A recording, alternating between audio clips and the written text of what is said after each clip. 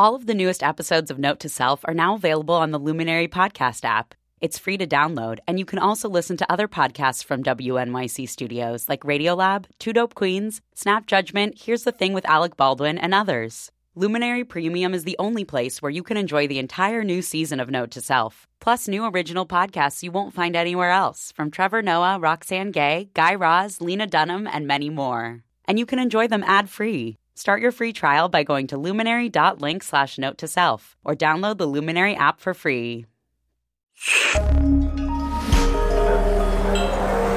Listener supported. WNYC Studios. A quick warning before we start. Today's Note to Self episode is all about a word with a dark past. So if you're not in the mood or you have kids who aren't quite the right age for this information, save this episode for later. But don't skip it. We promise you'll feel smarter after you listen. Cuck commercials. Conservative. The cuck. Cucking them. Cuckster. So you've got these two things, maybe three. The racist thing, the sexist thing, and the political thing, the figurative political thing. And it makes for a very nasty word. Oh yeah, it's nasty, all right. It's Note to Self, the tech show about being human. I'm Manoush Zomorodi. This week, cucked. How it evolved and very recently spread with the help of the internet.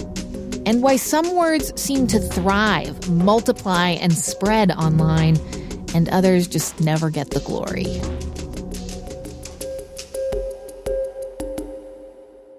Considering the mostly political context, I took the word to mean kind of a man who isn't a real man. A guy who's lost his masculinity. I have to say, I luckily don't see this word very often because it mostly lives in pockets of the internet where I don't usually hang out. I am a shield for the Clinton campaign and the left-wing mainstream press. I'm a pussy who gets fucked right up the ass. I am a cock. I am a leotard. When did commercials become cuck commercials? Namby-pamby, flaky things that subjugate men? He's now calling it a crucial House vote, goes to the Republican caucus, and flat out cucks them. If you're talking like policy and you're like, well, I really disagree with open borders, and I think that, really we need to pause immigration right now and get, you're a cuckservative, and sometimes horrors attached to it. Don't talk of Trump. Ugh, this word just keeps popping up. From sites like 4chan and Reddit to white supremacist podcasts, and eventually even here on our podcast. It is a powerful meme, and that's in a way why people like us find it hilarious and kind of, like naughty. This is Richard Spencer. He's a racist known to much of the internet as the guy who got punched in the face in a video a few months ago. He's become kind of a symbol. And to some of the internet, he's a key figure in the so-called alt-right media. Richard Spencer did a special episode of his podcast on the word cuckservative to really revel in the word's racist and sexist implications. But even Richard Spencer admits it's not like he uses the word at Sunday dinner with mom. I'm not going to go to my parents and start talking about, hey, cuckservative. Like, it's kind of something that's meant for Twitter. Where the heck did the word cucked even come from? That is what Note to Self producer Kat Aaron and I were wondering. Kat had seen the word around a lot too on the internet, especially when she fell down information rabbit holes on the website Reddit. And so she reached out to Jonathan Green. I think what I have to offer is probably as much historical as anything. Yes, please. That's perfect. I have an online dictionary called Green's Dictionary of Slang. Word nerd alert. That makes Jonathan a lexicographer, a dictionary maker of slang. I mean, the first thing I did, obviously, was look in my own dictionary. And to my pleasure, well, up to a point, I found that cuck was being used in the early 18th century. We're talking 1700. The word comes from cuckoo, because he's the third man, the lover, is the cuckoo in the nest. I mean, the cuckold was a figure of fun. There was an amazing thing in the 12th, 13th century in the UK called Horn Fair, which is all about horns, which are not horns as in horny, which is all about horns and the penis and so on. It's horns about these growths on the head of a castrated cock. This is where it comes from. This is why it's horns. And the cock became a capon. It was unable to breed. And this is all tied into the man who was cuckolded. And Horn Fair, they would have, it was on the Thames near London, and it would have what they call rough music, which was basically people beating on anything, kitchen equipment, whatever it might be, drums, so on and so forth. And they'd all march along, and they would be cuckolds there, and they'd mock them, I believe. It was one of those wonderful things from 700 years ago. Oh, that's quite a mental image, isn't it? It is. And there's actually Cuckold's Point on the Thames, which is where this Horn Fair thing would take place. There's something about the word that really grosses me out, cucked. I have a visceral reaction to it, that the word sort of makes my skin crawl. I agree with you, because what this was, well, what this is, because it's still used, comes from cuckservative. And it's a political cuckoldry. It's the idea that if you're on the alt-right, the neo-Nazi, whatever you want to call them, in your opinion, the cuckservative is a conservative, so they're a fellow right-winger. But because they haven't been as alt and extreme as you are, they have been politically cuckolded and lost their country to the adulterer, who is the left, in their opinion, the liberal, the lefty, whatever it may be. There's another side to it, which, and I think it's one of the reasons maybe that consciously or otherwise makes your skin crawl, is that the concept of the cuck is very much an internet porn thing. And what that's about is it's a husband who is usually white, and the wife, also white, and this guy who's brought in who tends to be black, and the husband who is white sits in the corner of the bedroom and watches the other two making love. And the wife wants to do this. The husband is excited by it. And it's got this awful racial stereotype basis in it as well. And the guy who's sitting there, the husband who's sitting there, the one who is not making love to his wife, is the cuck. So you've got these two things, maybe three, the racist thing, the sexist thing, and the political thing, the figurative political thing. And it makes for a very nasty word. But I do get the feeling that other than those who want to use it, there is rather a sense that everybody else is picking it up with a pair of tweezers and watching it wriggle and putting it down as far away from themselves as they can. Yeah. It's not a word you want to embrace. The thing about slang is that its origins were meant to be secret. So if you have secrecy and the secrecy is broken, and over the years this has happened more, it's always happened, but it's become faster, and these days it's really fast. It's become easier and easier for the public to know what the slang's about, for people who haven't created it, for people who don't use it. So I imagine that the internet is speeding up the end of secrecy of slang more and more. You're spot on, you're totally right. Also, there is now this fissiparousness, this nicheness. I was with my elder son, and we were on top of his building in the East End of London, and we were looking at all these other big buildings and all housing projects. And he said, you know, they've all got their own slang, and you're not going to get it. And I'm afraid he's right. But I do try. I had to look up that word, fissiparousness. It's related to the word fission, and it means that something has a tendency to break up into lots of different parts. Trust a lexicographer to use a word like fissiparousness, right? But here's the thing. Jonathan could probably do research online if he did want to know the lingo of those East End housing projects. Because the distance between a little community in real life, throwing around a word at home, and then moving to all of us starting to use it, or at least hear it, has gotten pretty short thanks to social media. Random teenager Kayla Lewis makes a little short video that goes viral where she says that her beautifully shaped eyebrows are on fleek. And the next thing you know, IHOP is tweeting that its pancakes are on fleek. Erykah Badu sings about staying woke in 2008, and by 2017, Congressman Ted Lieu puts #GetWoke in a tweet about a government shutdown. And of course, there's cucked. If you were especially an outspoken woman on the internet in any political realm, you probably saw it 100 times. It was just the go-to insult from angry young Trump supporters on the internet. Dana Schwartz is a writer at The Observer. She's also a young, opinionated, politically left Jewish woman. So, not the core demo for so-called alt-right subreddits. They called Paul Ryan a cuck, any establishment Republican a cuck, and then once Trump won the nomination, the insult sort of expanded to be anyone who didn't support Donald Trump was a cuck. Can you just tell me how it would be used in a sentence? Yeah. Let's take the healthcare bill, for example, the famous failure of Trump care. Trump supporters who don't want to blame Donald Trump for anything will look at that and say, what a cuck, Paul Ryan couldn't get his party to support Donald Trump's bill. And what do they mean by that? That he's not an alpha male. It comes from this sort of internet community on Reddit called the Red Pill.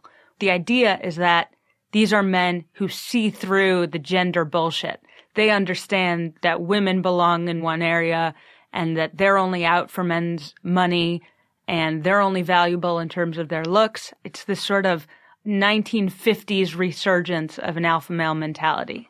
And so this sense of using a word that sort of sums up how they see other men as being weak, they use it because it makes them feel better? Yeah. I think when you look at Donald Trump, the idea is that he's a man's man who doesn't take shit from the political establishment, whether that's the lamestream media or Paul Ryan and the establishment Republicans. And so this word, having this man, Donald Trump, who sort of embodies, I'll say 1950s patriarchal ideas. He's wealthy. He has a younger, attractive wife. He sort of embodies this ideal, and then everyone else is a cuckold, especially if you're a man who identifies as a feminist.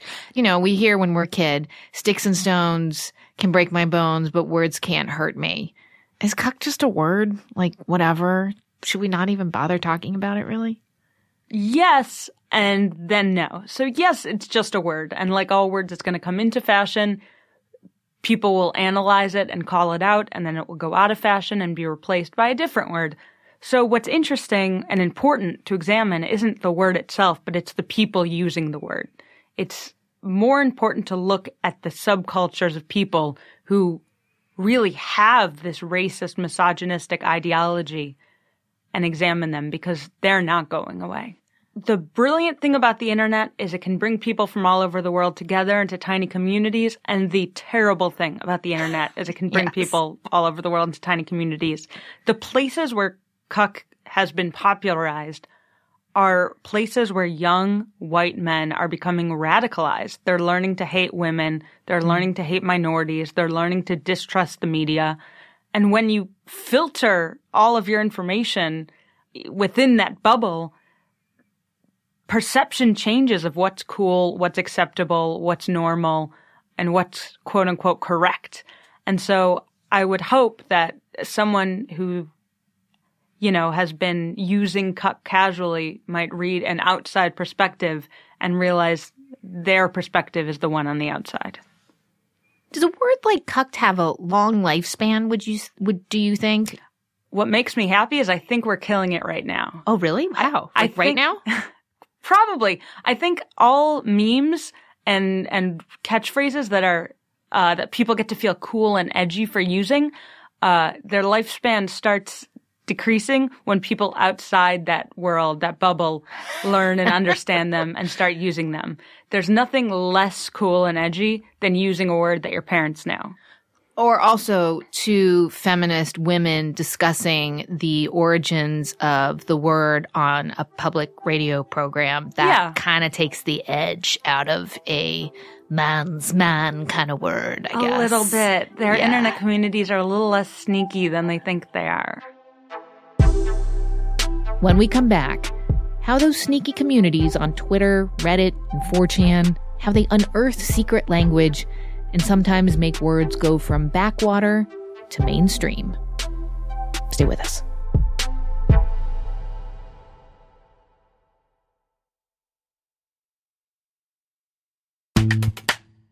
We're back. It's Note to Self. I'm Manoush Zomorodi, and we're talking about the word cucked. And it kind of refers to a man who's not a real man. He's a wimp. We're talking about this word's evolution online.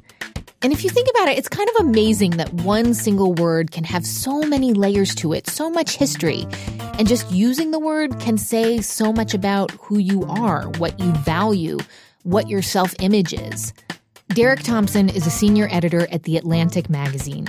And for his recent book, Hitmakers, he researched how ideas and words get incubated and grow and either flourish or wither.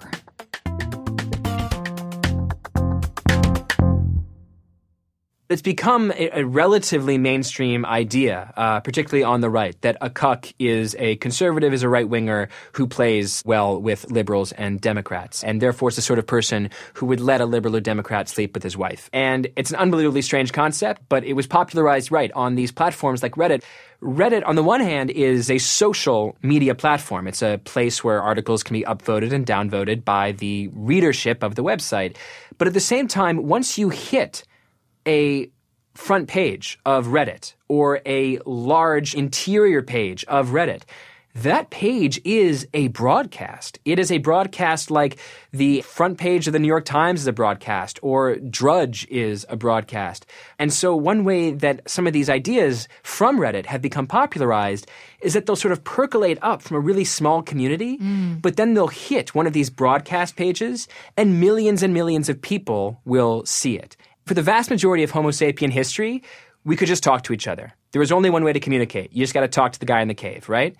Then you begin to invent language in 3000 BC, but even that takes forever to catch on. It takes thousands of years for a majority of the Western world even to be literate. You don't have a public mail system until the 1800s. So for thousands of years, we went from writing but not being able to send letters long distances. So even the telephone, actually, which is really invented in the late 19th century, tries to be popularized in the early 20th century, but nobody knows what to do with it. It took forever for the telephone to cross 50% penetration in the United States. But in the early 2000s, suddenly you have this explosion of communications protocols. You have, AIM in the 1990s, but then Facebook and Instagram and Twitter and Snapchat and all these different communications protocols have totally different patois, different styles or fashions or ways of communicating. The ideal Facebook message is nothing like the ideal tweet. On Facebook, you're supposed to be happy and optimistic and sort of a little bit narcissistic. On Twitter, what's cool is cynicism, right? Who can be the most ironic in a pat way? But if you try to be sort of ironic and cynical on Instagram, nobody's going to heart you because that's where you share photos of you in the sunset, right? And then you move to Snapchat and you can't be Instagramming on Snapchat. You have to be sort of goofy in a way that isn't sort of enamored by sunsets and sunrises. Each of these communications protocols have their own culture.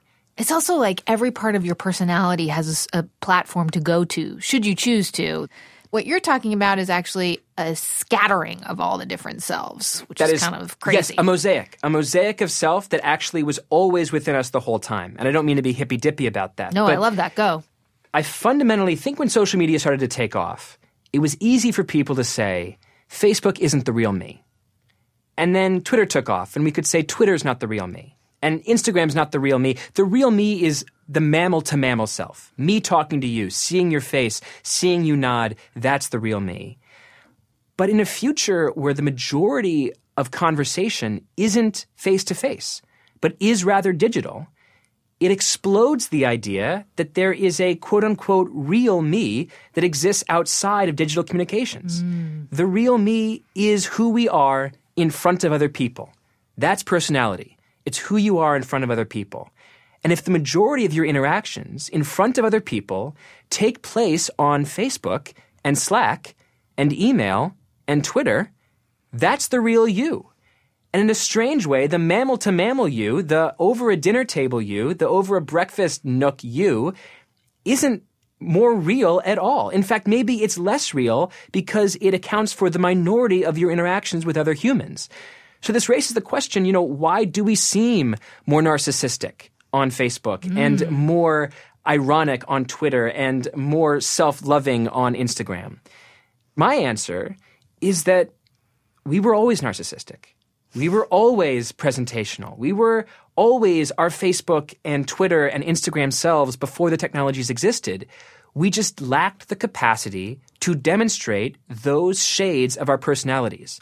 And so social media has been like a prism held up against the white light of our personalities, refracting it into this rainbow of identities. But it's all the real us. And these social media technologies are showing us the identities that have always been inherent to humanity. You say that we lacked the ability to bring those parts out.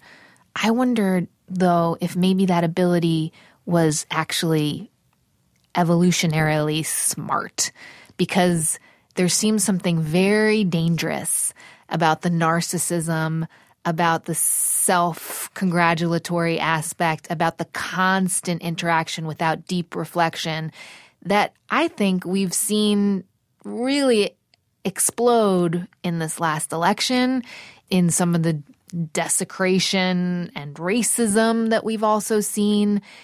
It legitimizes thoughts and ideas, sometimes really evil ones, that should be squelched and put aside. Yeah, it's interesting, and it's sad, too.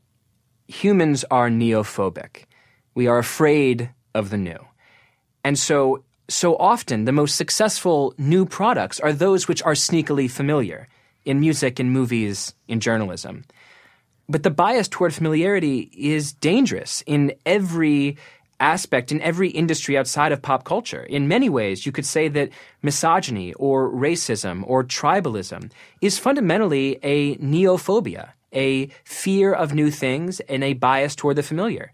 There's lots of evidence that suggests that young children who grow up in multicultural neighborhoods share none of the fear of darker skin tones than white children that seem to grow up surrounded by other white families and then only discover the idea of, say, Mexican or Asian immigration later in their life once they decided that America should be mostly white. So that suggests to me a scary thing and an optimistic thing. The scary thing is that underlying all of our biases might be the proto-bias, which is this bias toward the familiar. The optimistic side is that the familiar is almost infinitely elastic at an early age. That if children grow up in a world where women are equal, and blacks are equal, and Hispanics aren't meant to be feared, and Islam isn't a scary religion, then they'll grow up into adults who are familiar with equality and non-tribalism and respect for religions that don't happen to be yours. So there is this dark side, and it does live within us. But the dark side is also soft clay, and it can be molded into something that is good.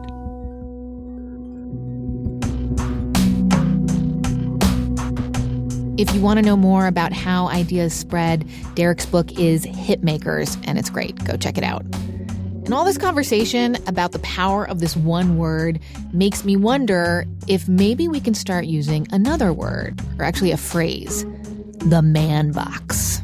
I just read this phrase in Frank Bruni's weekly New York Times column. He got it from a nonprofit that promotes gender equity called Promodo. They just released a report done by sociologists who say that many young American men are living in what they call the man box, meaning that they feel like they have to live up to society's expectations by being tough and macho and jacked and in charge. And according to this report, these dudes do actually get some respect for being quote-unquote real men, but they are also more likely to have fewer close friends, to be at risk for depression and suicide, to experience violence in their life, and binge drink. Men in the man box are 2 to 3 times more likely to have been in a traffic accident. It's crazy. This report makes me want to say, fellas, reject this word cucked. Get out of your man box and be free. Man box. Use it in a positive, encouraging way with someone you know who might be inclined towards that other word we've been talking about today. Think of it as linguistic therapy. Hey, by the way, many of you have been asking for more information or context about the recent news that Congress wants to give your internet provider permission to collect your data and online behavior and sell it to advertisers. Yeah, it's terrible news for your digital privacy. I did a quick explainer on NPR's All Things Considered that'll get you up to speed, and we will link to that story in this week's newsletter and online at notetoselfradio.org. The Note to Self team is Jen Poyant, Kat Aaron, Megan Cunane, and Joe Plord. Many thanks to Matt Boynton for his help, too. Note to Self is a production of WNYC Studios. I'm Manoush Zomorodi. Talk to you next week.